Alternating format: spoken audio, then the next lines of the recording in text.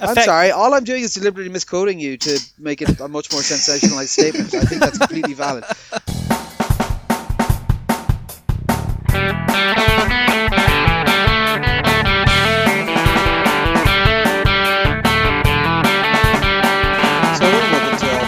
One-stop shop for news, views and overreactions for all things NFL. We've had a couple of very interesting games, and apparently Sunday Night Football has gone back to the 1920s. So hey, we got Connor here, we've got Sean. Hello. And we got Ronan. Hello. How are you getting on, lads? We are in the midst of Storm Barra, and it's apparently a lot worse for you guys down in Cork and those in Kerry as well. So how are you finding it? Battening down the hatches, remaining indoors, not letting the cat out. Not seeing my fiance for the 15 hours which he's going to be stuck in work. It's just a normal day here in Cork. We haven't lost power, which is the main thing. That was the one thing I was like, that would be pretty annoying. Held up so far, so doing good. Excellent. What about yourself, Ronan? How are you weathering it? Grand, and had the work Christmas party there on Monday, so that ended up actually being quite convenient that I got moved because of the COVID stuff. Otherwise I would have got called off for the storm. So all's well that ends well there, so... Yeah, that was quite enjoyable. And any major scandal or goss? Nah, it was pretty subdued. Like the weird thing with the company is because so much has happened over the last year and a half. Like a lot of people were meeting each other for the first time. Like because like most of the old timers left about a year ago, so it's a lot younger and different now. But they all seem good like people, and obviously the work has been fine, so can't complain too much. Very fun. Yeah, I did I went to the wrestling on the weekend and it was great crack, and now it's just pissing rain. My house is in absolute tatters, but hopefully we'll be in much better state come the weekend. Definitely looks today there was good development, so I think we may have at least the plasterers out of here by tomorrow afternoon. We'll start onto the news, I suppose. Controversy Corner.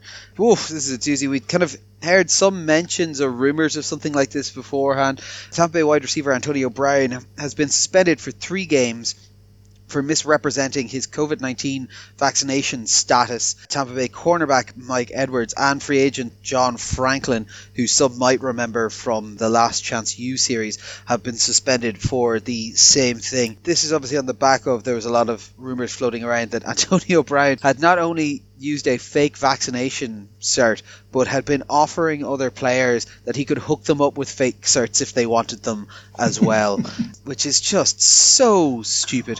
There are questions abound about whether or not Tampa Bay knew this was coming and why. Maybe that was why they were slower to get him back from the injury, knowing that like he was going to be suspended anyway, so there's no point in bringing him in for half a game or whatever. Yeah, it's not a good look. I think it might be the first, but I could be wrong on that, time that this is punishment that's come not just from the NFL, but the NFL in conjunction with the Players Association. Antonio Brown, he got a fake vaccine card and used that as proof that he got vaccinated. And this only came out because he failed to pay his chef and then fired him, and he owed him like 10 grand. And that chef is the one who, about a month ago, like spread the rumor. Well, now we know the truth about what was believed to be a rumor that Antonio Brown wasn't vaccinated. So what is it with Antonio Brown and chefs? Because didn't he have the story beforehand as well about he also failed to pay his previous personal chef and claimed that he was being intimidated because the guy had fish heads in the freezer to make fucking fish stock, and he said, "No, this is some Godfather shit, he's threatening to kill me," and then just refused to pay him for like 4 months of work. Like, just pay your staff, like you end up pay the people who know that you've been lying. And then like, you know, then we hear that he's going around the locker room offering his services in inverted commas to other players, and obviously it seems like at least one player in the locker room took him up on that offer, only compounding it. So I'm surprised he only got 3 games. I'm with you guys. Like, I think there was initial reports that they were considering like a 5 to 6 game ban, but for whatever reason they came down for 3 games, and the NFLPA and the NFL both were happy to go along with that. But like, look, this is just a stupid thing. Like, if we go all the way back to the week 1 preview, I said the most embarrassing moment this season would be Antonio Brown does a thing. Well, Antonio Brown has done a thing. Not that surprising with this knucklehead. I believe he is vaccinated now. His lawyer basically came out and said, "Oh, he's vaccinated," you know, not giving any claim to when that actually happened. So I imagine once this came up, he just got an emergency vaccination and went, "Oh, I'm vaccinated now, so it's okay." Just a beautiful happenstance that he finished his research at the point that this was going to enter the media cycle, yeah? Yeah. And look, there are reports that the Tampa Bay Buccaneers are going to release him once this period is over with the suspension. It will be interesting to see if they choose to keep him or not. Obviously, they kept him or brought him in the first place, despite all of the kind of crap going around him.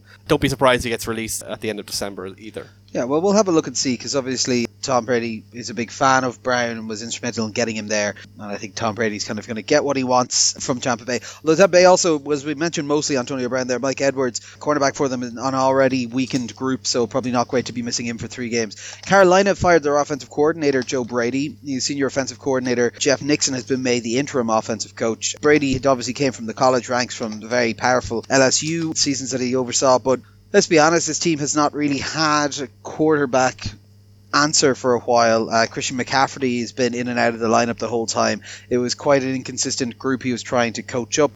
And to be honest, I don't think the front office did them any favours of not really finding an answer for quarterback, or, to be honest, proper depth at the running back position. So it was a tough ask, because I'm not sure what coach could take this Carolina roster, particularly their quarterback room, and make it look impressive. This must be a case where Matt Rule and Joe Brady just weren't gelling, for lack of a better term, like that the relationship that you need to grow over several years just wasn't coming into fruition. I don't believe Joe Brady had much of an association with Matt Rule coming in when he became head coach, except that, of course, that they were both from the college level. And, the output has been pretty disappointing overall, but as you say, there's huge mitigation for the fact that, they've been lining out some pretty terrible quarterbacks. Well, average to terrible quarterbacks between Teddy Bridgewater, Sam Darnold, and now Cam Newton. So obviously, CMC has been missing large chunks of this game. So it's hard to really evaluate that Brady has done something wrong, or that he doesn't have the capacity to create an innovative offense that could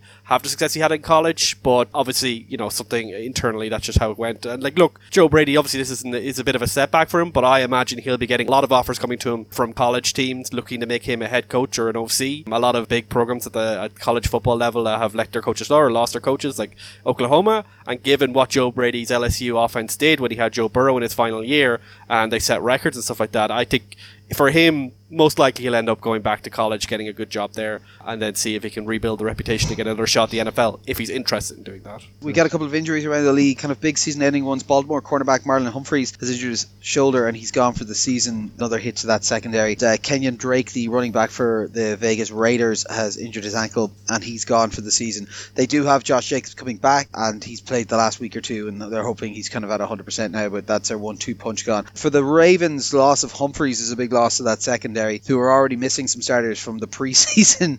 This is kind of very much a slowly staggering towards the postseason Baltimore team at the moment.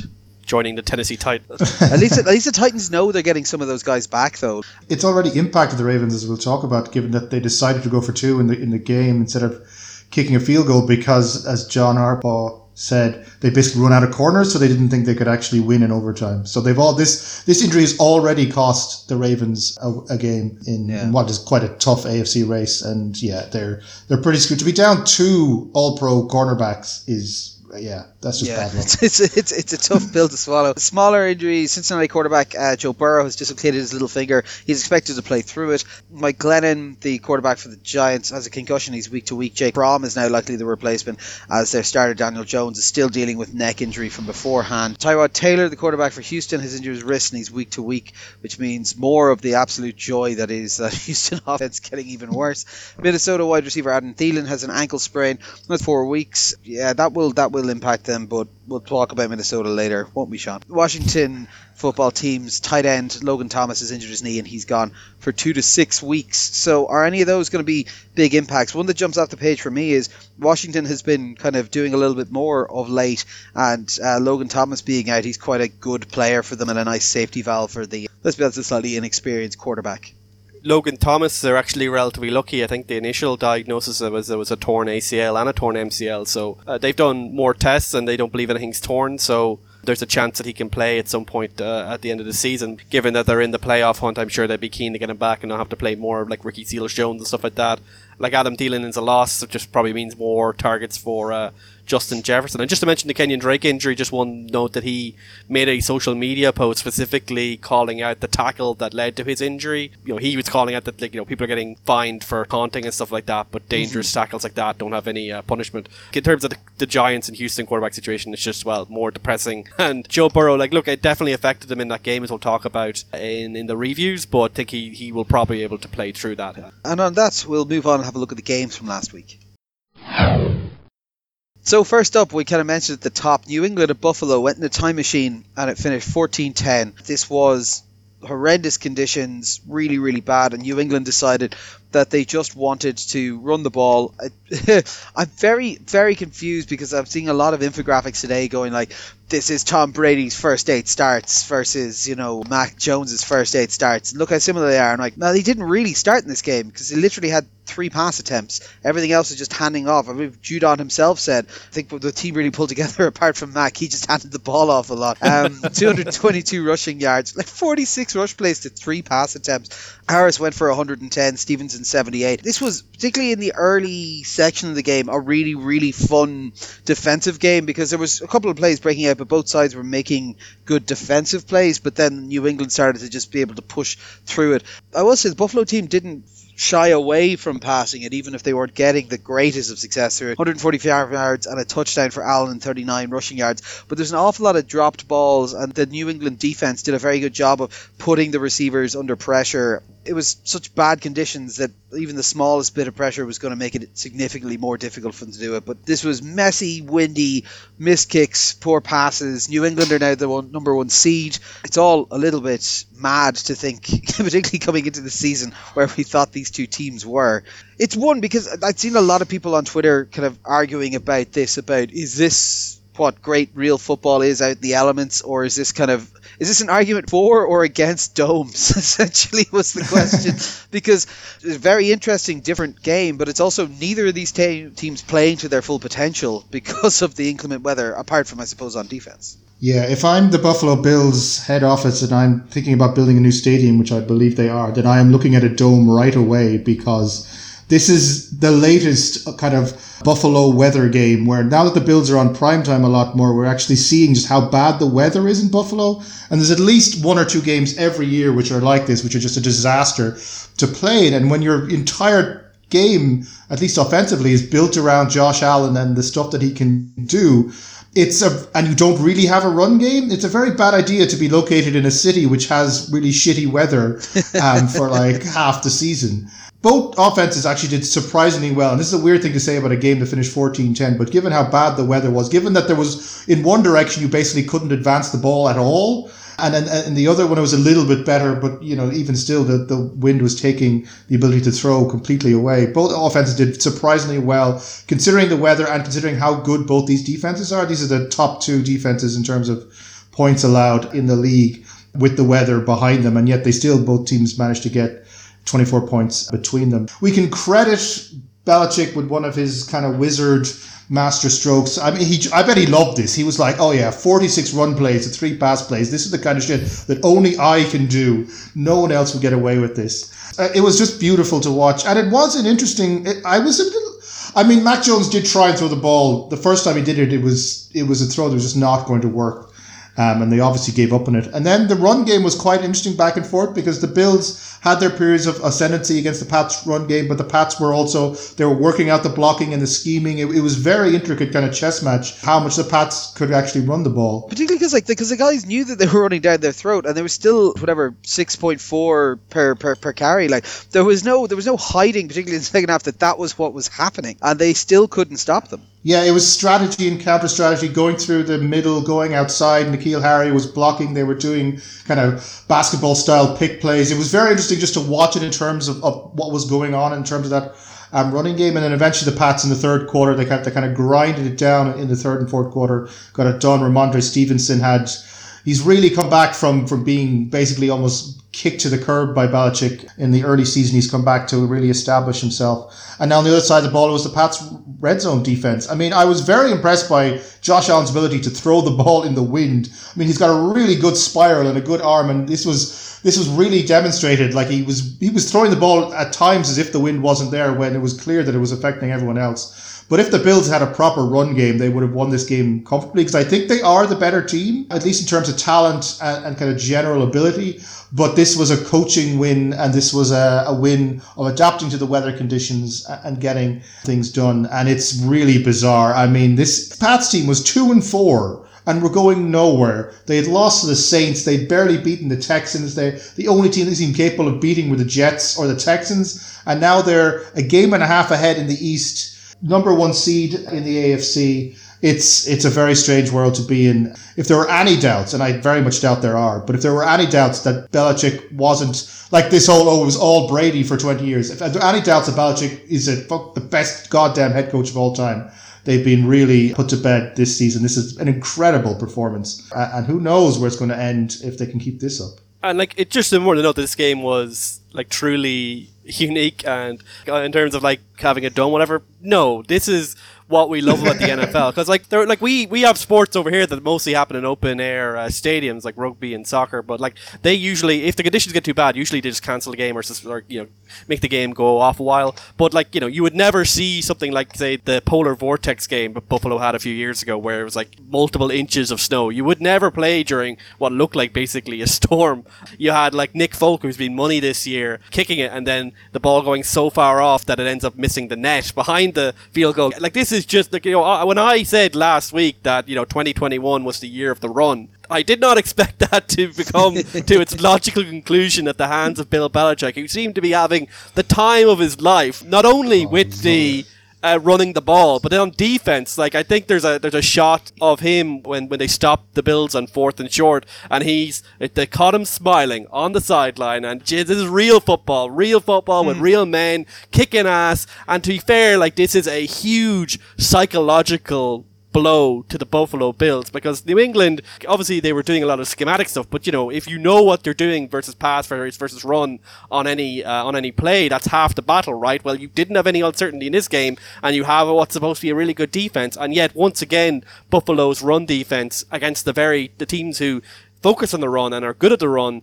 came completely undone here. And now, of course, New England have the game, like the game's game and a half ahead. They have the tiebreaker, and it was just a huge domination of a good team who have a good coach in McDermott. But Bill Belichick, as Sean said, showed why he is the greatest of all time and why no one should ever count out New England. But like Allen was impressive, but he was hurt a lot by those drops, in particular from Dawson Knox, and there was a couple of missed kicks, so that's a bit more understandable. The Buffalo could have won this game, but I think New England, until Buffalo got ahead and showed that they could be ahead, I think New England were just like, no, we'll wait, we'll just keep doing what we're doing, and if you can do it, great, we'll try something different, but until then, we do what we do, and you just have to deal with it. And in the end, it was enough. If you're a Buffalo fan right now, pretty depressing times. We'll move on to the other big game. Minnesota Vikings, Sean's favourite, taking on the fan favourite Detroit Lions. And they finally done it. They did it for Dan Campbell, 27-29. The Detroit Lions win a game. Goff went for 300 yards, 3 touchdowns, an interception and a fumble. And he managed it with a walk-off touchdown to Amon-Ra St. Brown. 88 yards and a touchdown after Detroit blew 6-20 halftime lead. Detroit's defense did a good job here. They got a fumble, 3 sacks and 7 tackles for a loss. Kirk Cousins looked a bit lost at times. He still, had a Kirk Cousins stat line, 342 touchdowns and a fumble, but it was just not very good. 2 field goals, a fumble and downs whenever they were in Detroit territory the first half. They weren't able to close anything out. As we mentioned, look, Thielen left early. They were down him, but Justin Jefferson is there, and they do seem to be following the advice that we give every week. Just throw to Justin Jefferson. He's rather good, 182 yards and a touchdown, but they still couldn't manage to get it. And this is they got heart, this Lions team. They just don't really have a incredibly good roster. That means we're going to have no winless team this year. The guys finally get in it, and Goff finally gets that victory. No, it's good. And look, this has been a long time coming. They've had a couple of very close games where they should have just closed them out. This is one where they're able to kind of do it in the last second. I liked the play call at the end. I liked how they coached it. I liked the energy they had, and this feels like a very Minnesota loss to me. This feels correct. But, I mean, the Lions are not an 8-8 team, so I don't know what the Vikings are doing losing to them. I mean, it completely throws out all of our ideas about the Vikings. Although, to be fair, the Lions did try and throw this game away by making the most stupid 4th and 1 call I've ever seen in my time of watching football. On your own, 25-yard line, 2 points up, 4 minutes to go, 4th and 1. Okay, you need to get conversion to run the clock down because you don't trust your defense. But then to decide to go for a shotgun pass play, so you're actually giving the Vikings extra yards. It was just so bad. In the end, I mean, ironically, it may have won them the game because if they'd just punted it, the Vikings would have had more of the field to cover to get their touchdown and therefore would have taken more time. And therefore the Lions would not have had enough time left at the end. So you could argue that it's like level 9 chess from Dan Campbell. Oh, we know we won't stop them, so we need them to take as little time off the clock as possible. But yeah, I mean, I'm happy for the Lions. It was, they have been threatening to do this for a number of weeks. They just managed to pick the week where I didn't pick them to do the upset, unlike last week. And for the Vikings, I hope the season is over. They're 5-7. I mean, they're still technically live because the NFC is a basket case below the top 5 teams. Last play, horrendous coverage. How the hell do you leave a receiver that open when there's literally only one play you could run? You have to score a touchdown. So just stop all the people who are in the end zone from catching the ball. It doesn't seem to be that difficult. And Cousins, 2 bad turnovers as well. I mean, yes, he's good. He's had a good season. His stats are very nice, but he never seems to be quite good enough. I mean, the question I would ask any NFL fan is, would you actually trust this guy to be your team's quarterback? I doubt that 25 of the 32 teams, if you ask the fan base, would you want Kirk Cousins as your quarterback? 25 of the teams would say no, because it doesn't matter. You can't trust him. He's not going to win the big games, or he's not even going to win the little games, it seems, in this kind of situation. So, yeah. Justin Jefferson is nice to watch, but the Vikings, I hope we don't have them anymore. I hope this is the beginning of their slow descent to 5-12. You know what's going to they're now going to win one, maybe 2, and just kind of keep it alive and keep them. They're going to be around that 500 mark at the end of the season, and because of the NFC the way it is, that's probably going to be enough to keep them in the contention till at least week 16 anyway. Minnesota, I still think they can make the playoffs. The NFC is a true clusterfuck of all proportions. You saw that obviously they have Justin Jefferson, and look, fan base wise, yeah, you could probably find 25 fan bases who wouldn't take Kirk Cousins, but you could also probably find 20 executives or front offices that would take Cousins, because he's so frustrating, but you do see enough from him that you're kind of like, this is probably better than having, certainly better than having Sam Darnold or Teddy Bridgewater or people like that, and teams are just desperate to have something that's fine. But to a certain extent, having a Kirk Cousins blocks your progress, and that's the problem with Minnesota. They're kind of a team that has had their progress blocked for so many years because Kirk Cousins is their quarterback. They're never bad enough to truly need to blow it up, but they're never good enough to truly risk winning a Super Bowl. They've been in those playoffs and they've had good performances, but when the chips are down and they come against a truly elite team, you never felt like they were able to scale that mountain. And just like you see Mike Zimmer, and he's quite, he's obviously a very good coach and a very good defensive mind, but he doesn't seem to create a environment that makes people excited to be a Minnesota Viking. And then you look at the other side, Detroit have been absolutely trashed this year. They've lost some games completely. They've lost some games in horrible fashion, on the buzzer. That the Ravens loss in particular stands out. And yet when they finally do get their win, they're into it. They're fighting, they're chewing those ankles, and they keep going. And I think that's a testament to, I'm not sure if Dan Campbell is a good coach and if his coordinators are good enough to carry him, but he's certainly good at creating a culture of where people want to be Detroit Lions. And for a team which has such a depressing backdrop, for a city that obviously has so many bad beats, having a guy like that kind of makes sense for that team.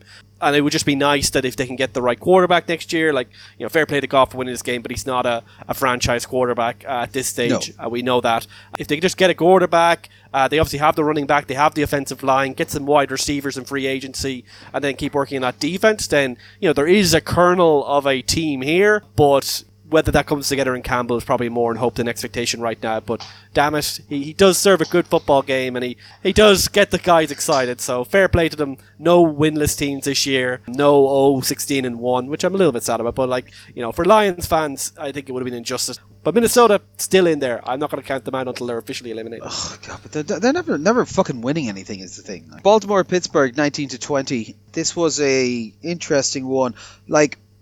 You would think that Baltimore should have destroyed this. Lamar had a decent day, 253, a touchdown, an interception, and about 50 on the ground. He has hit that problem that we kind of, we joked about for a couple of weeks about it. But basically, like, all he does is just throw at Mark Andrews, and that's what he kept doing, and it didn't work. He went to Andrews on a 2-point conversion, but missed it. As Sean, I'm sure you'll talk about, the lack of the cornerback seems to be playing into their thoughts on whether or not they could win in overtime and all those kind of issues and what that's going to mean for them as they continue on. Like, they had absolute dominance in the first half. They had the ball for over 20 minutes of it.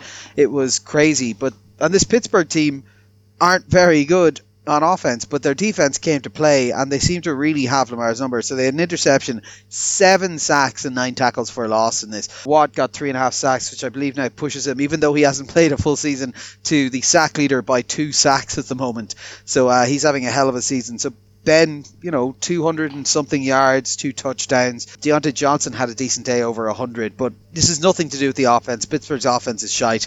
It's all to do with their defense. Baltimore just realistically just feels like they're running out of options. Lamar's trying to do everything. They're not getting it out to the wide receivers. Yeah, it's just, it doesn't feel like they've got much. They've just about won pretty much every game that they've won this season, just about, and they seem to be losing pieces off their team every single time, and it feels like it's too much, and they're not going to be able to keep this up. That this type of loss to a team that they really shouldn't have lost to was inevitable, and that this is going to start happening now even more so as they've got more and more injuries. I mean, this is the Ravens' problem right now. I think I've said this a few weeks ago when they were looking very good, and they kind of first claimed the number 1 seed in the AFC, and they were kind of the AFC team that was still surviving.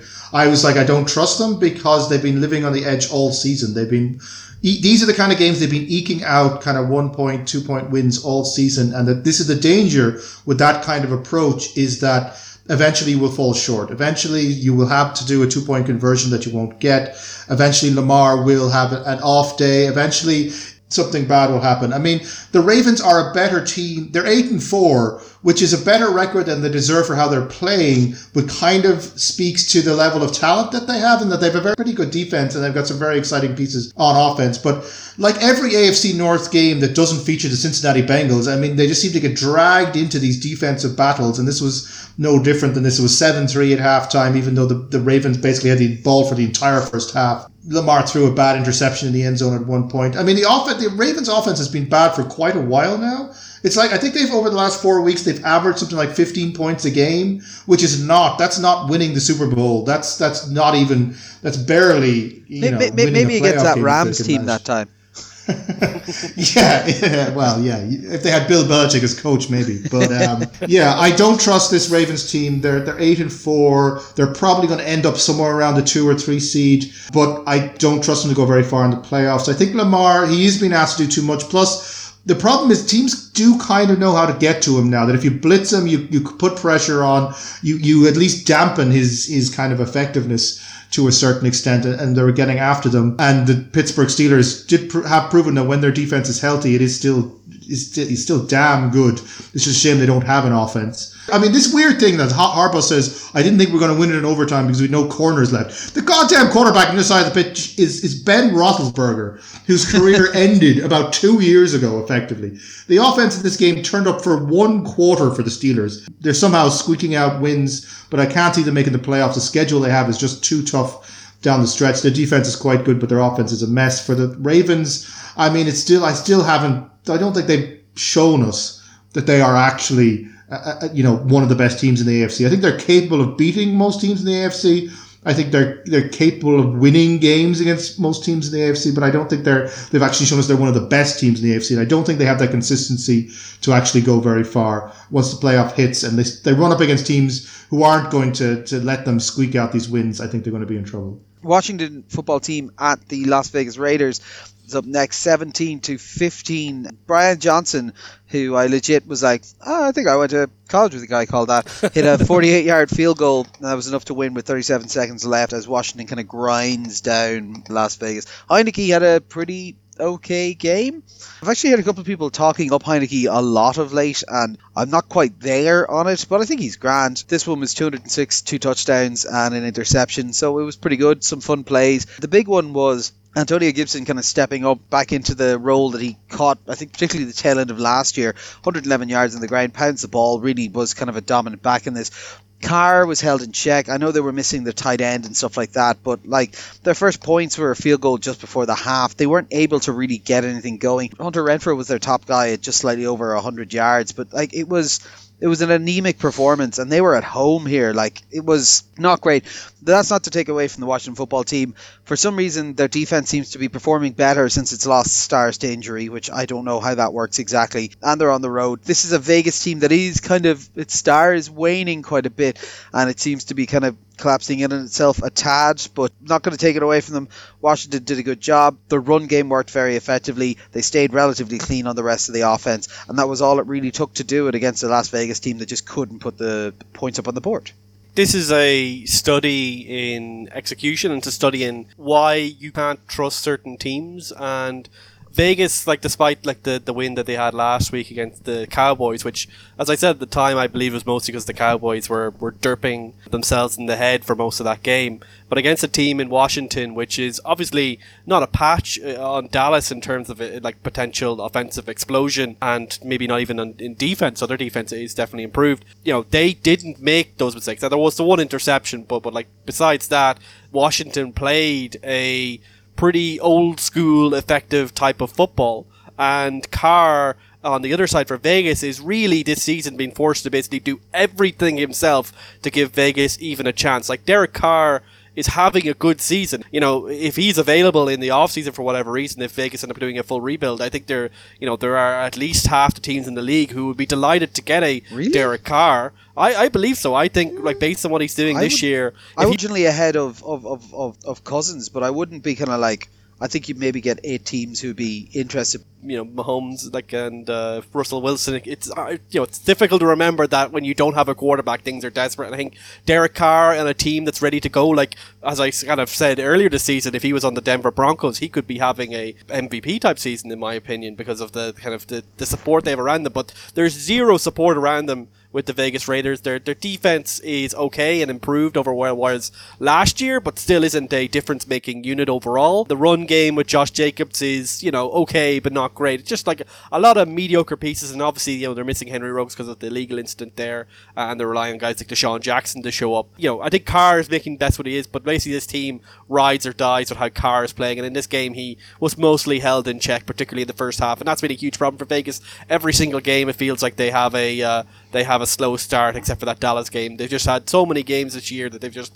not got out of first gear, and then they're in a hole, and then they make it kind of exciting, and then this game they actually got ahead, but then, the lack of production early on ends up costing them. And then you compare that to Washington, who aren't the sexiest team by far, but I've kind of been up on them in recent weeks. I kind of talked why I picked them to win this game last week, and they have a game plan that's working ever since they came off the bye. They're running the ball really well with Antonio Gibson, who's showing the talent level that he had last year and seems to be getting over his shin injury that kind of affected him in the first half of the season, and he's getting over 100 yards now. And then in Heineke, like, I like Taylor Heineke, not because he's good, but because he has that element of chaos around him. He has that, for lack of a better term, Fitzmagic. And just a note that I think it's been officially confirmed Fitzmagic isn't coming back this year, but he has that kind of sense of he could be solid, he could do some interesting things, he can play within the system, but there's something in him that also occasionally makes him do stupid, crazy things, like take a big run that he shouldn't, pass it deep. I think he had like a dropped interception here that probably should be picked. So he has that kind of sense of chaos, which isn't necessarily the most productive, but is very interesting to watch. And in this game, and in these games, with Ron Rivera's defense actually picking up and starting to look like the Washington defense we expected, with the run game going, that's enough. But also it doesn't make them like a Denver team where Teddy Bridgewater is so boring or so terrible, depending on the game, that he's just unwatchable most of the time. Heineke has that little bit of spice that makes you want to tune in every game, even though the Washington game plan isn't necessarily the most dynamic. Yeah, a big win for Washington here, puts them onto the number 6 seed and puts them in a good position to get to the playoffs. And given where results go, maybe even for the NFC East, they could knock off the Cowboys. But I think the Cowboys are a little bit better. Next up, Chargers at Cincinnati. This was not as spicy as we expected at the end, but the actual content of it was pretty fun. It was a game of absolutely crazy swings back and forth, so Chargers had a 24-point lead before letting the Bengals come all the way back into it. Then Mixon fumbled the ball, and Chargers were then able to kind of get it back together and square it up. I remember, I think it was you, Sean, that was messaging during this saying it's a question of will they bungle it or will they Chargers going to charge. One of the two is going to happen here because both these teams are infamous for just making up balls of stuff when they should be winning. Burrow had a couple of mistakes that were costly. The Chargers defense were just getting after them. 6 sacks in this game. They really need to kind of do a bit more work on that line to try and keep them upright. You'd think given the injury last year that they would have done a little bit more, but obviously we can't disagree with the first round pick of Jamar Chase. He has, although not as much in recent weeks, been a very good matchup for them. Herbert had a nice day, 370 yards, 3 touchdowns and interception, and Williams went for 110. It was pretty good, but to be honest, he also had a couple of ones that could have gone the other way on him. There was a couple of kind of taking shots that it was impressive that they worked out, but could have gone against them as well. So it was a good performance from the Chargers, but again, they just kind of slipped and just didn't have the concentration and had to kind of get kicked back into gear to be able to finish this, because I don't think 41-22 is representative of how close this game felt at times. For the Cincinnati Bengals, again on this kind of the schizophrenic kind of like one week they're incredible, the next week they're making mistakes. I get that there was the injury to the small finger for the quarterback, that their offensive line wasn't looking the best, that they had a couple of costly mistakes. This is a bit of a strange, a messy game. It's like both these teams just can't get over how actually talented they are, so they feel they have to screw up constantly. I mean, there was 7 turnovers in this game. I mean, 2 obviously talented but quite flawed teams in the end. I mean, 7-5 feels about right for both of them. They're both in that area where they're above average, but they're not quite executing the way that they want to. I mean, the Chargers, less interesting in a way because of the win. Obviously Herbert is quite good. It was good to see Mike Williams getting involved. They're trying the long plays a bit more. He was kind of out of it the last few weeks, but they're trying to bring him back into the offense. The defense did better than I expected. Their run defense is their obvious weakness, which against Mixon would have been a huge problem, but they actually did okay here in kind of holding it down. I mean, apart from the middle bit where they gave up 22 points in like a heartbeat, the Chargers pretty much dominated this game. The Bengals did not play well at all, and the fact that they, were within 2 points at one point is actually an indictment of just how crazy this game was. I mean, the Bengals is a weird team, right? There's a lot of talent, but they don't always execute very well. I was very disappointed with the Cincinnati defense, especially the secondary. I have a lot of love for the Bengals secondary. Awuzie in particular, I really like. He had a pretty good game here, including a pick, but he did get beaten on some throws. I mean, Eli Apple is playing the best I've ever seen him play, which, given I've been on him for a while for being the shittest cornerback in the league, I feel it necessary to mark that out. So they have some players who are playing well and some good players, but there also are some deficiencies. They were very poor in the red zone defensively here. Jesse Bates had a very bad game, although he recovered a fumble. I mean, this is the game it was. It was like the worst player on the field in terms of how he played. Jesse Bates ended up recovering a fumble. It was quite important in terms of getting the Bengals back into it, but he did get beaten on a number of end zone throws. The Burrow thing on offense, I mean, the question was his injury affecting him? I know, Fitz, you said you thought it did. In watching the game, I was like, I can't actually remember a pass that wasn't thrown well because of the injury. I mean, he had 2 interceptions. One of them was not his fault. I mean, Jamar Chase just basically gave the defender the ball. And then the second one, it was kind of chasing the game by 2 scores, and you have to push it. You're in the red zone and you have to push a pass play into the end zone that you probably wouldn't do under normal circumstances. So I don't think Burrows was affected by, I don't think he played badly because of the injury. I don't think the Bengals maybe are coached. I mean, maybe the coaching isn't as good as the Bengals' talent deserves, whereas the Chargers do have some good coaching, but are maybe not quite as talented. That maybe explains why both of these teams are perhaps not quite as we'd expect them on paper. Going down the stretch, I mean, it's really hard to see. Either of these teams could make a run that ends up in the Super Bowl, or either of these teams could end up missing the playoffs. I mean, it kind of feels like it's going either way for them. The Chargers, I think, have a slightly easier schedule, so they probably will make the playoffs. The Bengals, I mean, all of the AFC North teams have a kind of disastrous difficulty in terms of the end of the schedule, mostly because they're playing each other a lot. So, I mean, the Bengals could still win their division. They could easily just also finish 4th in their division. So very hard to say. But yeah, coming out of this, exciting teams to watch, but I wouldn't trust them because each of these teams has the ability to throw games away, as they demonstrated in this game. Just the Bengals were better at throwing the game away in this one than the Chargers were. But I'm sure the Chargers are going to charge perhaps next week, or at least somewhere definitely down the line before the end of the season. Disheartening for them, but like you say, kind of either one of these could kind of turn it on and go on a run. It's just for some reason I think you're right. It might be some kind of confidence thing within the team as well. With the Cincinnati Bengals, just doesn't seem inspiring. With the Chargers new into it coaching staff, so they're probably playing into that a bit as well. San Fran at Seattle is the last kind of one of our big game reviews at the moment. That is a surprise result to us. I think 23-30. Seattle come away with the win. Jimmy Garoppolo just shy of 300 yards and 2 touchdowns, but he also threw 2 interceptions in kind of a bit of an up and down day. His final pass was meant for Sherfield, but Dunlap got his hand on it, batted it down, and Seattle, and it's been a long time since we've seen this, their first win in over a month. Russell Wilson finally starts getting going again, over 200 yards and 2 touchdowns. He did throw an interception as well, but it's better. Yeah, like they had a very fun special teams play in this, where they ran a fake punt for a 76-yard touchdown to try and get themselves getting going, which was good. The defense looked a little bit better, and obviously, as we mentioned, there was 2 interceptions, and I think there was a recovered fumble as well. So this was a much better performance from them. It was, to be honest, a much worse performance from San Francisco than I was expecting to see, but this is an in-division NFC West game. They do tend to go a little bit mental against each other, and they do tend to have that kind of snake eating its own tail, that every one of them can beat each other in different spots. So I suppose it was semi-destined to be a bit of a weird one for it, but yeah, underwhelming from San Francisco. Nice to see Seattle back on track in what is, let's be frank, a lost season. Even though I suppose this only puts them, 3 games out? In the NFC, you can never count anyone out. That's how dumb it is. Like Washington and San Francisco are the 2 wildcard teams besides the Rams right now.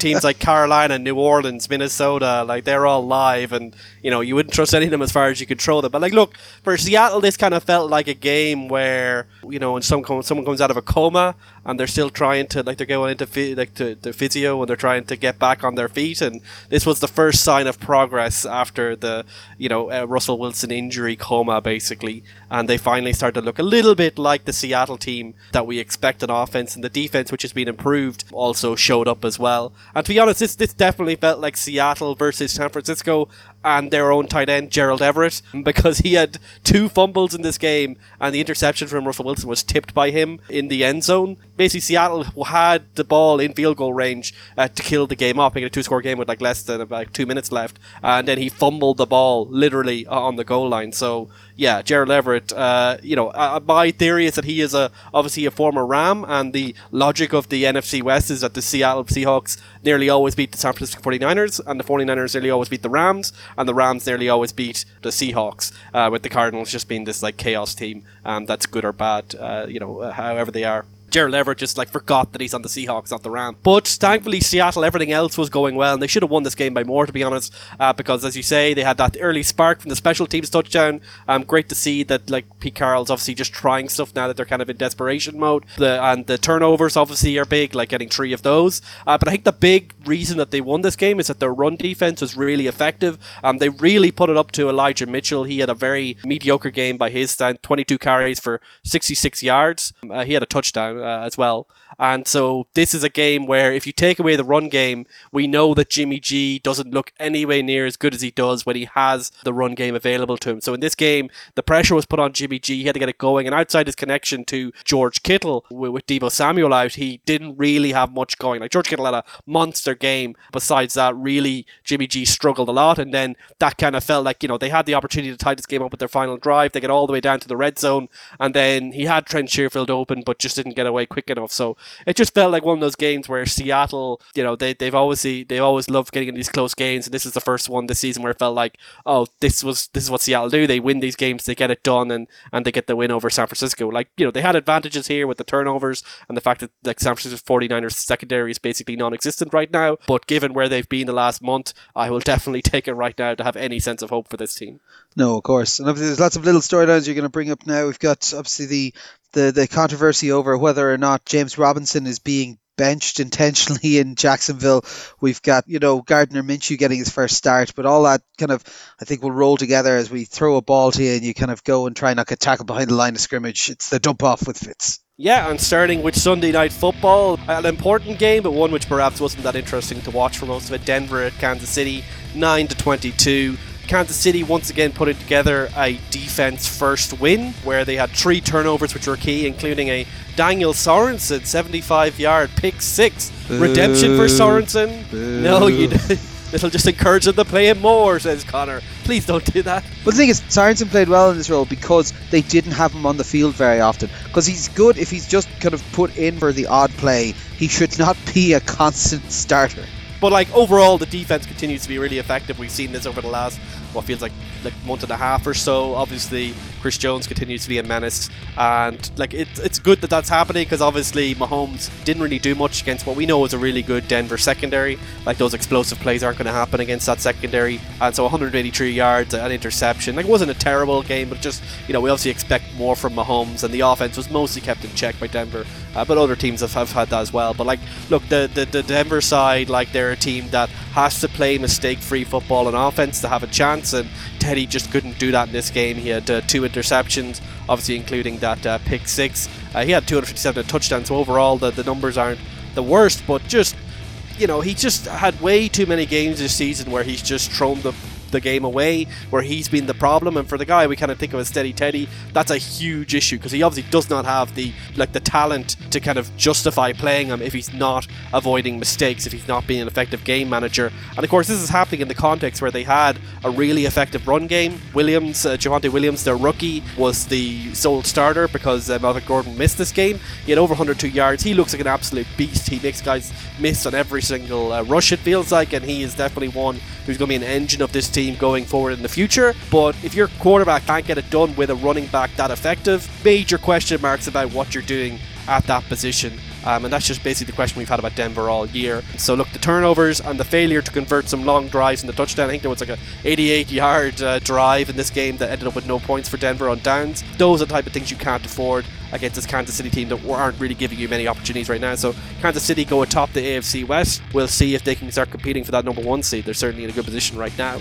Next up, Arizona at Chicago, 33-22. Kyler's back and he's looking pretty good. He didn't pass much in this game, but he still managed to have 122 yards and 2 touchdowns in the passing game, and 59 yards and 2 touchdowns rushing the ball. I think it's his most yards rushing this year, so we might see a bit more of that rushing going forward. But look, he looked effective in what, to be fair, were very tough conditions. It was raining a lot. He had a few early hiccups, kind of botched snaps, but thankfully got away with it. But really, the Arizona defense was the star here, because he didn't need to get all those yards because Arizona was turning the ball over.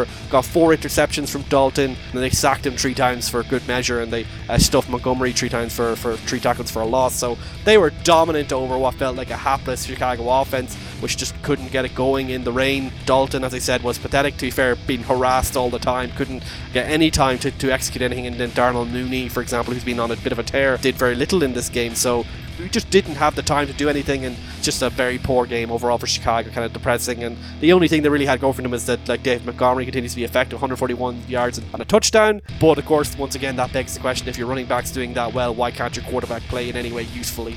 Big questions there for Chicago, though in theory they have their solution waiting in the wings in Justin Fields. Next up, Dallas at New Orleans, 27-17. Big plays were the big difference here in Thursday Night Football. Dallas put enough big splash plays together between CeeDee Lamb at 122 yards and Pollard 74 yards and touchdown, mostly taking up with a 50-something touchdown that kind of was the knife in the New Orleans opportunity this game. Their defense got a lot of takeaways, mainly at the end of the game, kind of just making sure that the New Orleans Saints didn't have a chance to make a comeback. And obviously Micah Parsons continues to be a Defensive Player of the Year candidate with the way he's terrorizing opposing offenses and quarterbacks. And look, Taysom Hill, you're kind of going, okay, is he the answer at quarterback or the best answer? Well, based on this game, the answer is, I don't know, no idea. He had 4 interceptions. Admittedly, most of those were in the game was already out of hand in the fourth quarter, but he had 2 touchdowns. He had 264 yards passing. He didn't look terrible as a passer, but he didn't look good as a passer. He's just very mediocre. But he did have 109 yards rushing, showing off his unique skills. But his fundamentals are just, they're just not quite there for effective reliable football, and he was dealing with a finger injury as well, so that puts his status potentially in doubt, though the indications are that he will continue playing. So look, New Orleans defense is playing lights out. They've been really good all year, but given that they were left out in the field for such long periods because New Orleans offense just had no consistency, it's just New Orleans are losing a lot of games like this at the moment. If they had Drew Brees this year, they could easily have 3 or 4 extra wins, but yeah, just the way things have gone, that's just not happening, and it doesn't look like anything's going to happen for them going forward if you have Hill or Simeon as your quarterback options. Next up, Tampa Bay at Atlanta, 30-17. One of these games that felt reminiscent of Tampa Bay's early forays this season, where they kind of played with their food to a certain extent and allowed Atlanta to hang around, but eventually the difference in class showed, and Brady was dominant, 368 yards, 4 touchdowns, but then one weird pick six that I think he was trying to dump it off to the running back and ended up getting intercepted for a pick six. So careful with those dump offs, Tom. You can't just give it to Fournette each time, but like outside of that, they had yards for miles basically. Godwin had 143 yards and a touchdown. Evans had nearly 100 yards. Gronk had 2 touchdowns. Fournette nearly had 100 yards and a touchdown. So they were all leading against an Atlantic defense that did pretty much zero outside that pick six. On the other hand, like Matt Ryan, he's doing his best, but he's been pressured to hell because their offensive line is terrible, and I think Jalen Mayfield in particular is turning out to be a really bad pick from a couple of years ago. He found Gage for 133 yards, but they had 0 points in the second half, and they really didn't do much with what that was a decent first half performance. Cordero Patterson continues to be the only thing worth watching in this offense with 96 yards. Like, Ryan isn't a bad quarterback. He's another guy who could definitely go to a team that's ready to go like Denver and be quite good again, but on this Atlanta team that's in a full rebuild basically in terms of roster, nothing happening for them. Next up, Giants at Miami, 9-20. Miami get their 5th straight win and a typically tidy, if somewhat uninspiring performance against a Giants team that was starting Mike Glennon. That's probably all you need to know about where the Giants are right now. Like, Tua is very good on play action, very good in RPO, otherwise very inconsistent, not trusted in the red zone, but 244 and 2 touchdowns, can't really complain that much. And Jalen Waddle continues to be a revelation this year with 90 yards, and that's good because their run game is still doing nothing, less than 3 yards to carry here.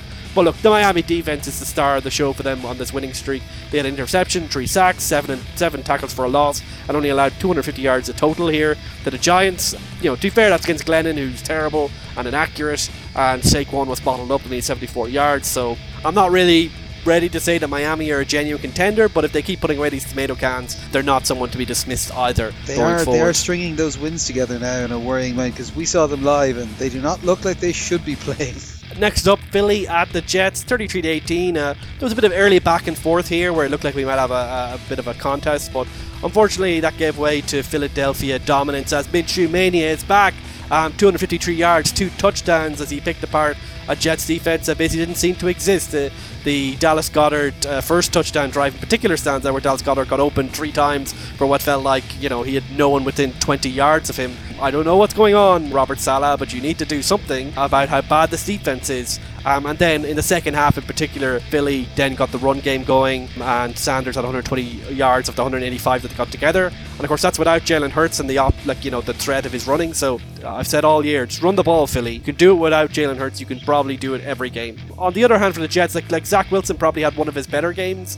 2 touchdowns, an interception, 226. He looked very good early on in this game. Had a nice touchdown to Elijah Moore, but things kind of petered out quite quickly, and it's just a situation where that offense is so deficient in talent, and Philly have an okay defense that whatever they scripted up for the first 2 drives worked, but whatever they're doing consistently, or Wilson figured things out himself, didn't really go anywhere. And to be fair, he wasn't helped by the fact that they brought in a rookie kicker and he missed 3 PATs. So you had this 21-18 game where they both had 3 touchdowns early on. It was just classic Jetsing at that point, and they just gave way after that. Next up, Jacksonville at the Rams, 7-37. The Rams pulled away here in the second half as Stafford got hot. He had 3 touchdowns here and then 300 yards. He found Kupp for 130 and a touchdown. And Michel, filling in for Darrell Henderson, who missed the game, had 121 and a touchdown. The first time the Rams had a 100-yard rusher this year. So that just gives you an indication of how bad this Jacksonville defense is. It's not like their offense is much better. Lawrence had 145 yards. Just another very poor to so-so performance. But he's getting no help from the run game. As you said, Robinson had an early fumble and it was pulled. So you play more of Carlos Hyde. I don't know what that is a solution to, but hey, Urban Meyer, you do you, or at least for now. Hopefully, maybe not for too much longer. But like, look, for the Rams, there'll be tougher tests ahead. For Jacksonville, they're already counting down the games to the off season. Finally, Indianapolis at Houston, a game that pretty much went exactly as you expect, 31-0. It was a trivial win for Indianapolis. They just rode Taylor to the win, 143 yards and 2 touchdowns. Wentz had a touchdown as well, but basically had to do anything as he took back the passenger seat after his interesting performance last week. But like, the Indianapolis defense obviously pitched a shutout here, allowed 141 yards total net. They had 2 turnovers, 4 sacks. They overwhelmed the pathetic Houston offense as Tyrod Taylor had 60 yards in total, and literally his first play was an interception. That was an indication of where this game was going, and it was so bad he ended up getting benched for Davis Mills, who was, to be fair, equally awful. So Indianapolis, they're staying competitive in that wildcard hunt. It's quite close in the AFC. Houston, like Jacksonville, counting down the days of the offseason. So that's the dump off for week 13. Talk to you next week. Excellent. And we'll go and have a look at the games for next week. So, Thursday Night Football, Pittsburgh at the Minnesota Vikings. Me and Sean have gone for Pittsburgh and Fitz has gone for Minnesota. I know, Sean, yours is probably based just purely on dislike for Minnesota. Spite, hatred. Also, I think the Steelers played quite well, reasonably well, at least defensively, against the Ravens. I mean, yeah, I just don't trust the Vikings. I just can't give them wins, especially against good teams. I mean, again, this is an interesting one because Pittsburgh are probably around an 8-8 or 9-8 or whatever, 8-9 or 8-8-1 team. So this is a interesting test if the Vikings thesis still holds. I would say, given the Big Ben is playing a little bit better than he's been playing in a while, given their defense seems to be back to its usual stuff, given the Vikings are just very blah, I think the Steelers, I would eke them. I would give them just a tiny margin in this one to win. Yeah, I think this Pittsburgh defense will be able to put enough pressure on Cousins, and I don't trust Cousins. Like Minnesota, obviously they're very up and down. Obviously, I think they'll probably still be missing Dalvin Cook for this game, so that's a major loss. And obviously Adam Thielen will probably miss the game as well. So there are good reasons to pick against them. But like I just genuinely, Pittsburgh, obviously they had that one good quarter. They managed to get the game against Baltimore, but like Minnesota were still able to move the ball against Detroit. They've been able to move the ball pretty well, and even though I expect Kirk Cousins will get sacked a fair few times, I think Justin Jefferson can get going, KJ Osborne can get going, maybe a bit of Tyler Conklin. I think Minnesota can get enough production here to put, and if they can just convert that into touchdowns, into some reliable points, then if you put Pittsburgh into a hole of like 2 touchdowns, I don't really see them having a way back. So I'm not really willing to trust this Pittsburgh win over Baltimore. Like, Baltimore are just so flaky themselves, you can't really go too much into it. Like, also Minnesota will be in the wild card, and there's nothing you can do about it. So they're going to win this game. Yes, we can. And also make it more likely that Pittsburgh will finish with 8-1, which is the perfect ending. We'll see. You can imagine this Pittsburgh defense wrecking shit in this one, but we'll see. On to the early slate on Sunday, Seattle at Houston. Oh my God, what a shit game. Ronan, we've all taken Seattle. So you've really turned that corner? Look, I don't expect Seattle to come out here and like blast them out of the stratosphere necessarily, but if they can just put together a good, solid offensive production, like let's say 250 yards and a couple of touchdowns for Russell Wilson and maybe 100 yards on the ground, and win out like by 2 touchdowns, then that'll be happy for me. But like, look, with that win against San Francisco, Seattle are still technically alive. If they want to show that they have any hope for the end of the season, and they have a pretty light schedule outside their in-division games, they need to show that they're back here with a win against Houston. And look at you, getting it nice and easy. Tyrod Taylor is not even going to be in the game against you. So just a nice easy mark for you. Next up, probably a slightly chunkier game, Baltimore at Cleveland. Myself and Fitz have gone for Cleveland. Sean's gone for Baltimore in this one. It's an interesting one. Both teams on a downslope, both teams with a lot of injury issues, both teams with question marks, but both very live, both in division rivals, both looking to try and solidify that space and push up to win the division. It's an exciting one. I mean, exciting in terms of 2 teams who are in the hunt, and the result is important. For clarity's sake, it's an exciting storyline. I think if Sunday Night Football 2 weeks ago taught us anything, this game is going to be a grind and a half. This is going to be 2 defenses attempting to smother 2 offenses which are not quite firing on all cylinders. I expect another 14-13 or 15-12 kind of game. And even though I said in the game review that I don't trust the Ravens, I trust the Browns even less at this point. I've given up on the Browns this season. I don't think they're going anywhere. And I think this is the ceiling. I think Lamar has a better chance against the Cleveland defense than Baker does against the Baltimore defense, and therefore that gives me the edge to the Ravens in this one. Yeah, I'm See, just that's the over thing, I'm just over the Browns this point. I think it's over. I think in this game the best unit is the Browns defense. It's an interesting dilemma for me personally because I think the Browns defense is very effective. They were, that close from making Lamar's life as difficult as Pittsburgh made it for Lamar, in their game a couple of weeks ago, where Jadeveon Clowney, like, he was just could feel the fabric on Lamar's jersey, but couldn't quite bring him down.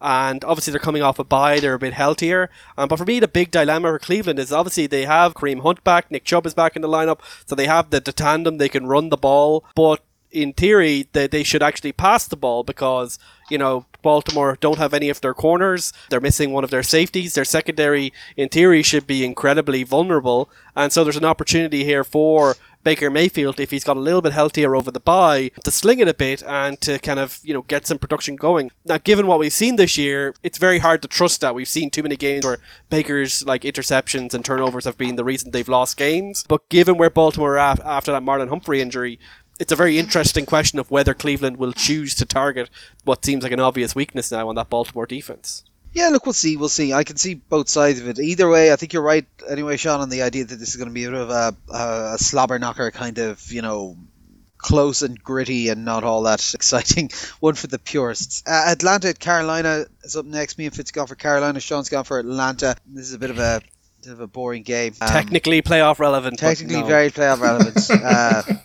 Carolina coming off a bye. NFC. Hopefully they'll be, fine. They were doing a little bit more. They don't have CMC anymore, so we'll see what their plan is. They've had a week to figure out what that's going to be and whether Cam Newton can get it going again. Atlanta, look, they had their little bit of a bounce earlier on. They are still playoff relevant, but it wasn't looking great last week against admittedly a good Bucs team, but we'll see. Either one could win this. I don't really care. I'm going for the home team in it, and that they're coming off a bye and maybe they figure something out with Cam. That's about it. Next up, Dallas at Washington. Now this is my pick of the week. I think it's a rare occasion. Normally, Sean, we give it to you to talk about these NFC East matchups, but this one I'm actually quite excited about. I've gone for Washington this one. I changed my mind at the last second. I was going for Dallas, who I do think are a good team, but they're coming off a bye and they'll be a bit relaxed, but they are in a tailspin. They lost multiple games against teams that they shouldn't have. The Washington team is coming in hot. Their defense has been heating up and doing good things. They've got a good running game. This Dallas team wasn't able to handle running games because it was the Broncos and the Chiefs didn't actually pass very much against them that they lost to. These are things that will stand their stead. These games are wacky bullshit games whenever they happen in division, and Washington are at home, so Dallas have to travel a big distance as well. This is, in all honesty, this should be a spot where Dallas come in, wipe the floor with Washington and make me look incredibly stupid, but because it's the NFC East, because it's just that weird at this time of year and how Dallas have been on form lately, I think this is Washington's chance to push themselves back into contention for that division, because it did seem too strange to me that 5 weeks ago we were able to say, well, we've got a clear favourite in this one. Dallas need to play a clean game to win this. They are obviously a better team in terms of what we've seen, their peak this year, and in terms of the talent that they have, particularly in offense. Probably will get Amari Cooper back in this game, so they'll finally have the full complement of CeeDee Lamb, Michael Gallup, and Amari Cooper.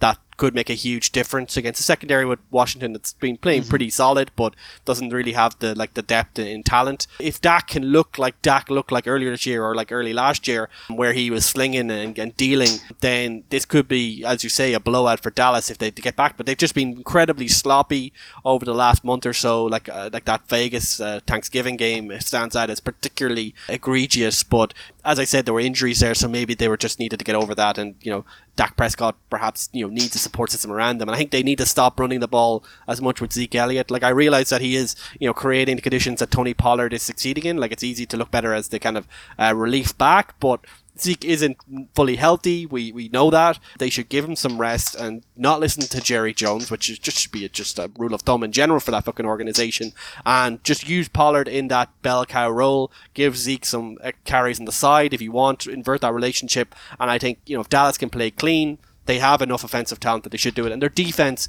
while very flaky, is definitely improved over. And they have Micah Parsons, and he's been an absolute terror. So Washington, who obviously I've talked up over the last few weeks, I think they have a very solid game plan. They run the ball very well. They have these long drives, but I'm expecting here that Dallas can get back on track, get their offense going, and if they can score like 30 points, I don't think Washington have that upside in terms of points in them. Yeah, no, it's always an interesting one within this division, particularly this late in the season. Sean, tell us about the horrendous sensation that is Jacksonville taking on what's left of the Tennessee Titans. It's the Titans just trying to limp to the playoffs, just if they could just wipe out the last 5 weeks of the season, they'd probably take it right now. I mean, they basically just got to keep winning enough games to just about stay ahead of the Colts. That's all they really need to do. And these are the kind of games that they have to win. I mean, they are lucky in the sense that there are two absolutely awful teams in their division, although they did lose to the Texans a few weeks ago. So maybe not as much as a gimme as we might have thought.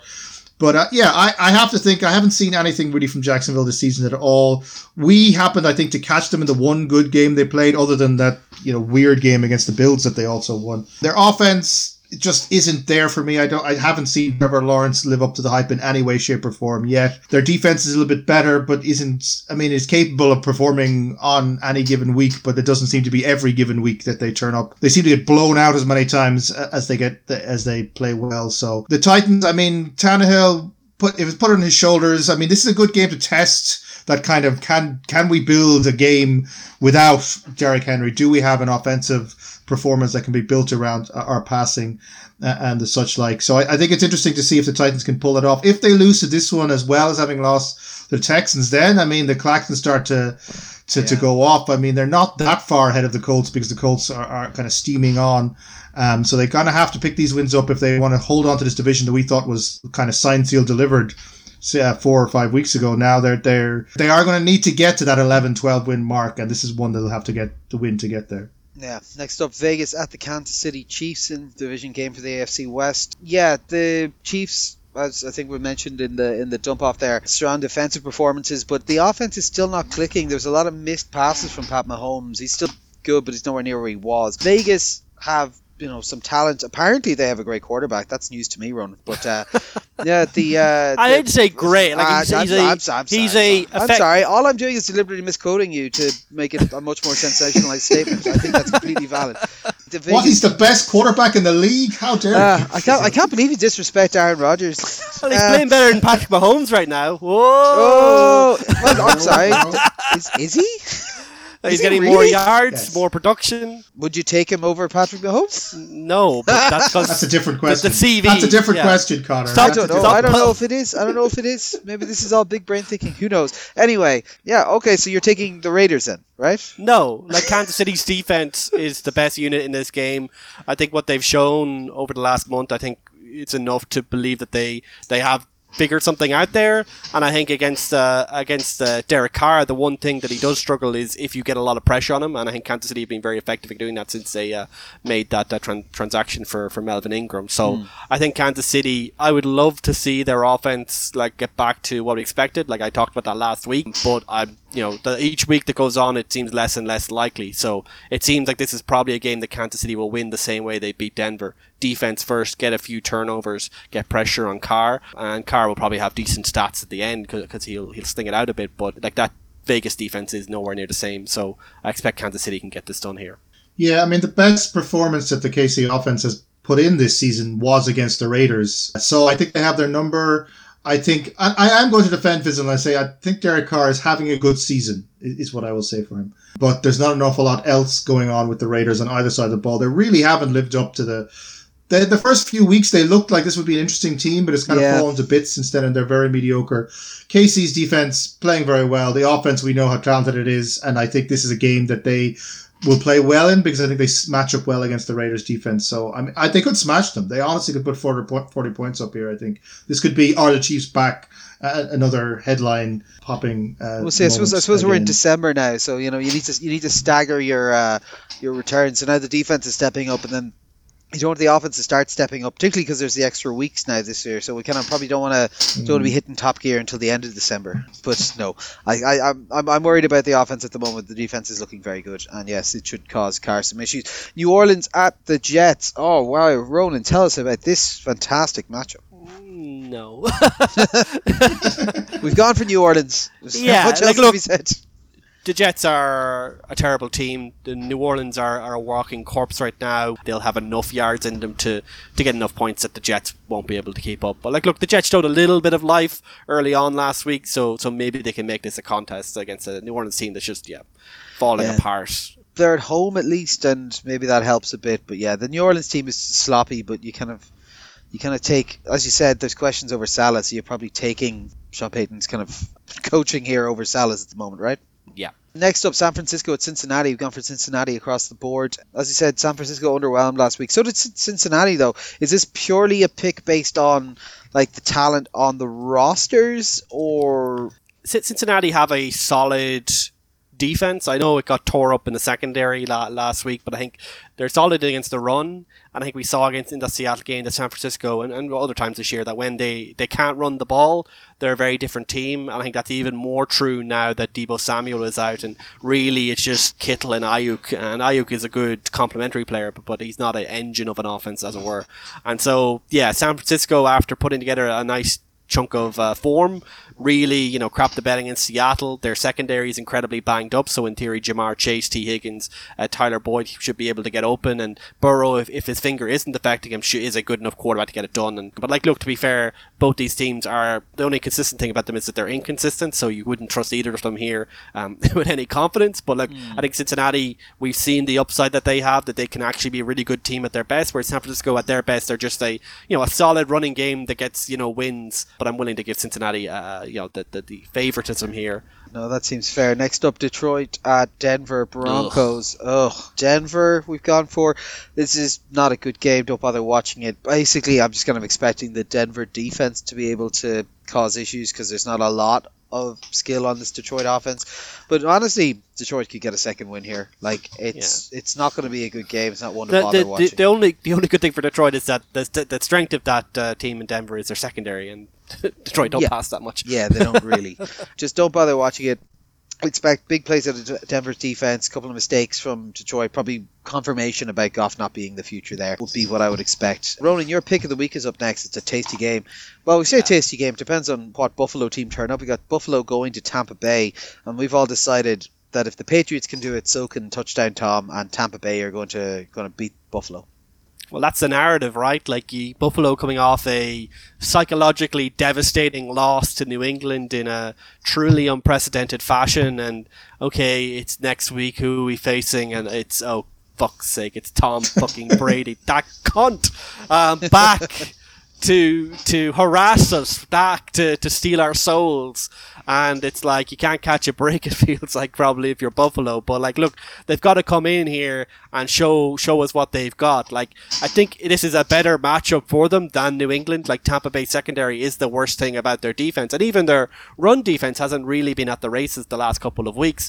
So in theory, Josh Allen should be able to sling the ball out. But we saw, in most notably the Super Bowl last year, that Tampa Bay can scheme correctly, that they can stop those explosive plays and they can slow you down and they can force you to do it the hard way. And Buffalo, like Kansas City, like Dallas, when games where the explosive plays are taken away, they struggle. They're not really able to make it work. They're not really able to just be consistent rather than being explosive.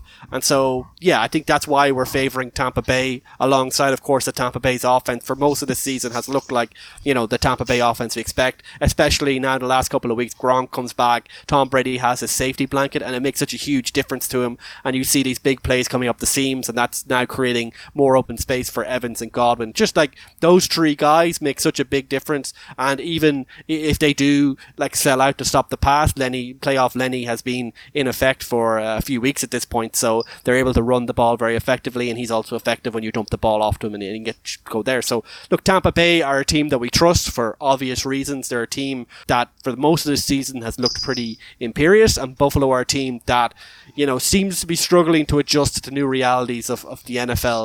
Defenses struggling to get those big games that they got used to, I suppose, last year. But Buffalo can prove that they can be explosive against that. If they can get the big yards, then you got to give them a shot. They're not a bad team. They have a solid defense, so it's been kind of disappointing over the last month. Let's see if they can get it done, because if you lose to New England, Tampa Bay, New England, how much will you hate yourself after that particular sequence, I would imagine you would hate yourself a lot. And if you're a fan of the Bills, you'd probably hate yourself a lot as well. Sorry to the Bills fans I know we have in our audience. Like, I suppose the hope is that, it was kind of, I won't say once in a season, but like, hopefully close enough to once in a season kind of event that they had to play through the last time.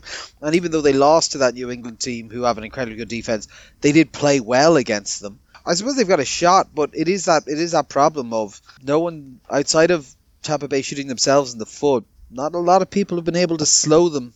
But the Bills have a very good defense, though. So, I mean, there is a good battle on that side of the ball. And on the other side, I mean, yeah, it's a game for Stephon Diggs. He's had a very poor season. And given how banged up the Tampa Bay secondary are, if Allen and Diggs can get on their groove, they can put up a lot of points. So there's every chance the Bills can win. But yeah, it just kind of feels the way these teams are going at the moment, the trajectories they're on. And I mean, the Bills, I think, probably have a bit of a psychological inferiority complex against anything to do with New England, including Tom Brady. So I could see them squeaking it. I could see the scenario in which the Bills managed to put up enough points to win, but I think most times it's not going to happen. This would be a huge one for them if they could. This would be kind of a I don't want to overstate it, but probably season defining kind of thing, that if they can come back from that Monday Night Football, come into Tampa Bay and do the business and do it convincingly and say, look, the sloppiness that we had the last couple of weeks is now behind us and we're moving on. That'd be huge. And don't forget, like, the AFC, like, I know they have an advantage right now, like a game, but like there is a huge swarm of teams that are in that kind of 500 and slightly above area. If Buffalo lose games like this and lose against New England, then there's a chance they could even fall out of the playoff spots completely. And now I don't expect that to happen. They have I forgot there is one game before the next New England game against Carolina, but who cares about Carolina? But like they have some easier games, but just I think they can get this back on track. I obviously had my Super Bowl pick. I think they will get back on track, but if they lose these games against the better teams, just psychologically, I don't know where they're going to be when we get to January football, if they make it there. Giants at the Chargers. We've gone for the Chargers across the board, Sean. Yeah, I mean, potentially a little bit interesting in terms of the fact that Giants' defense has gotten a lot better in the last few weeks, and they're beginning to find their form. The problem the Giants have is they don't have an offense. They barely had an offense when Daniel Jones was playing, but now they're down to their third string quarterback. It's Jake not Fromm, baby.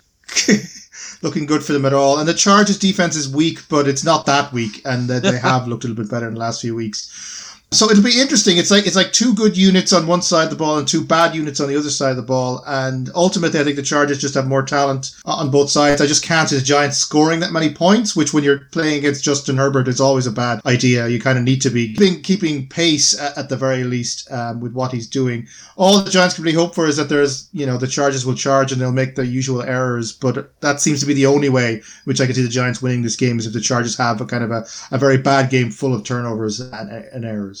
Chicago, Green Bay on Sunday Night Football. We've gone for Green Bay across the board. They're coming off the bye, obviously, but is there any chance for Chicago in this one? This is a game that perhaps deserves more respect, in the sense, obviously, it's a storied rivalry, and Chicago are technically still alive because NFC. But I'm not going to pay them respect. I think Green Bay come off the bye. They have their two running backs healthy. They have Devontae Adams. Their offense will probably do well enough against Chicago, probably 20 plus points. And Chicago's offense, after what they put up last week, is absolutely shocking. So I think Green Bay's defense, which will be solid, should get this done. So less than 1% chance for Chicago. No respect for that team. Finally, Monday Night Football, Sean. This is your pick of the week. LA Rams at the Arizona Cardinals. This is a big matchup for the NFC seeding. This is a big one for a lot of things. Me and Fitz have gone for Arizona. You've gone for the Rams. This is the Rams' entire season. If they are Super Bowl or bust, this is their entire season, because given how good, the top four teams in the NFC are, home advantage is going to be huge in the playoffs. If the Rams end up the fifth seed, it's very difficult to see them having to win 3 road games just to get to the Super Bowl. And those 3 road games, meaning they'll have to probably beat the Cowboys, then the Packers, and then the Bucs or the Cardinals back to back to back. So home advantage is huge, especially since the Rams, if they manage to get home advantage for a part of the playoffs, will also have home advantage for the Super Bowl. So they have to win this game, because if they don't win this game, then they're not going to win the Super Bowl. And I picked them to win the Super Bowl. So therefore, logically, They have to win this game. Even though there's a problems, they're flat track bullies. They don't tend to do well against good teams. They got kind of eaten alive by the Cardinals back in week 5 or 6, whenever it was. That kind of the first game where we saw this Cardinals team is for real. The Cardinals look more balanced on both sides of the ball. But the Rams have a lot of talent, and if Matt Stafford avoids errors, and if the defense can begin to become more cohesive, and if they can take the good stuff from the Jacksonville win rather than the bad stuff from, say, the performance of the weeks before that, and they can get things together. They've got a talented coaching team. They've got talent all around. They have to win this game. You have to imagine they're going to have schemed this up. They're going to have thought about it a lot. It's a divisional matchup, so they'll know their opponents very well. So I just feel that the Rams will scrape this out, because otherwise the season is going to fall apart for them. That is more in hope than expectation, because I'm kind of committed to the Rams doing well now, to not look stupid, since I've not only picked them at the start of the season, I also picked them halfway through the season when they were already on their losing streak. So yeah, don't let me down, Sean McVay, is what I'm saying. Don't let me down. I think on the other side, what's interesting is obviously we had Kyler Murray come back against Chicago, looked pretty good, but challenging conditions. You didn't quite see whether they're going to be that like sling it out offense they were for the first half of the season. So, and he had that touchdown to DeAndre Hopkins. So it'll be interesting to see whether they choose, obviously in a much more amenable environment in Glendale in the Dome, whether they revert back to that Arizona offense we saw early, the big explosive plays, big holes for James Conner. As well, who's having a good season. So I'm actually more interested to see if Arizona are still the team we expected them, well, we saw earlier this year. But the Rams, I think their defense will need to show up this game. They've kind of been a little bit missing in action, considering they have all those investments and they traded for Von Miller and stuff like that. They obviously get a huge challenge here against Kyler Murray, obviously one of the most frustrating players to play. Maybe Darren Donald needs to knock them out a bit if they want to make do in this game. But overall, I think Arizona, they've earned my respect. Obviously I disrespected them for long periods. I had to be convinced to come on board, but based on what I saw, I think Kyler is healthy. He'll look more like the Kyler we saw rather than last year, where he was banged up late on and wasn't the same player. I think he is going to be the Kyler we expect. They gave him that extra time off. They let Cole McCoy win a couple of games, and I think they're just in a really good position to get that number 1 seed. So I think the Cardinals are the class of the NFC, and I think they'll be able to show that against what we've called a soft, fraudulent Rams team. If they lose in convincing fashion here, I think that'll be the final nail in their coffins, as you say, as a Super Bowl contender. What I'm looking for the Rams, I know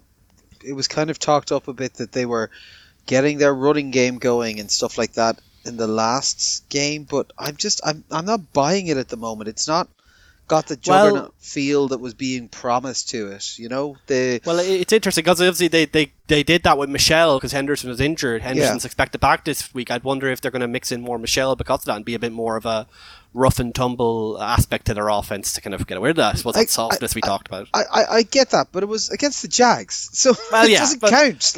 And Sonny Michel didn't look particularly good at times. He looked lost at times. He looked like he was missing assignments and not sure what he was doing at times. It didn't actually. A lot of commentators were saying, "Oh, they're back on track. Michel really, it's a great trade. They're now going to have a great running game." It's like, no, that was the Jags. It doesn't count. Do it against a good team. So I'll be intrigued to see that element here, although I know Arizona's defense is a little bit banged up as well. And as you said, look, Rams defense needs to step up. They've got a lot of big name players. We need to see, this will be, they've got their number 1 wide receivers versus number 1 cornerbacks here. We've got, as you say, elusive quarterbacks running around behind the top defensive line play in the league in theory, so it should be an exciting matchup, so we'll see. But yeah, Arizona for myself, Rams for yourself, Sean, and Arizona for Fitz. We're all bunched up in the picks so far this year. Sean's at 112, I'm at 115, and Fitz is at 119, so we're very close. 5 weeks left? Yeah, 5 weeks left, so fun times. Any other crack with yourselves, lads? Any plans for the week ahead, other than obviously hide from the storms? I'm mostly in shutdown mode, so I'll be heading home probably next weekend.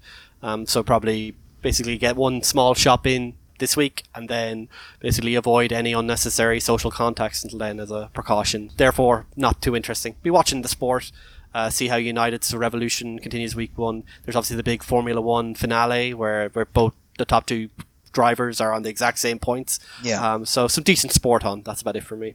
Maybe yourself, Sean? Yeah, Christmas shopping. I got to get some Christmas shopping done. Got that thing where you don't know what to get people and you kind of leave it to the last minute. I'm kind of doing that this year, which is not a great idea. But yeah, particularly because it's now hard. You now have to get it in person, even though you don't want to be in person because it's too late to get stuff delivered. Yeah, I'm in a relatively similar spot. I've got the important ones. I've got the wife gotten the present for. I've got some bits for the folks and stuff, but I still have to get the rest of all the presents. So I'm probably gonna have to look at that this weekend a bit as well.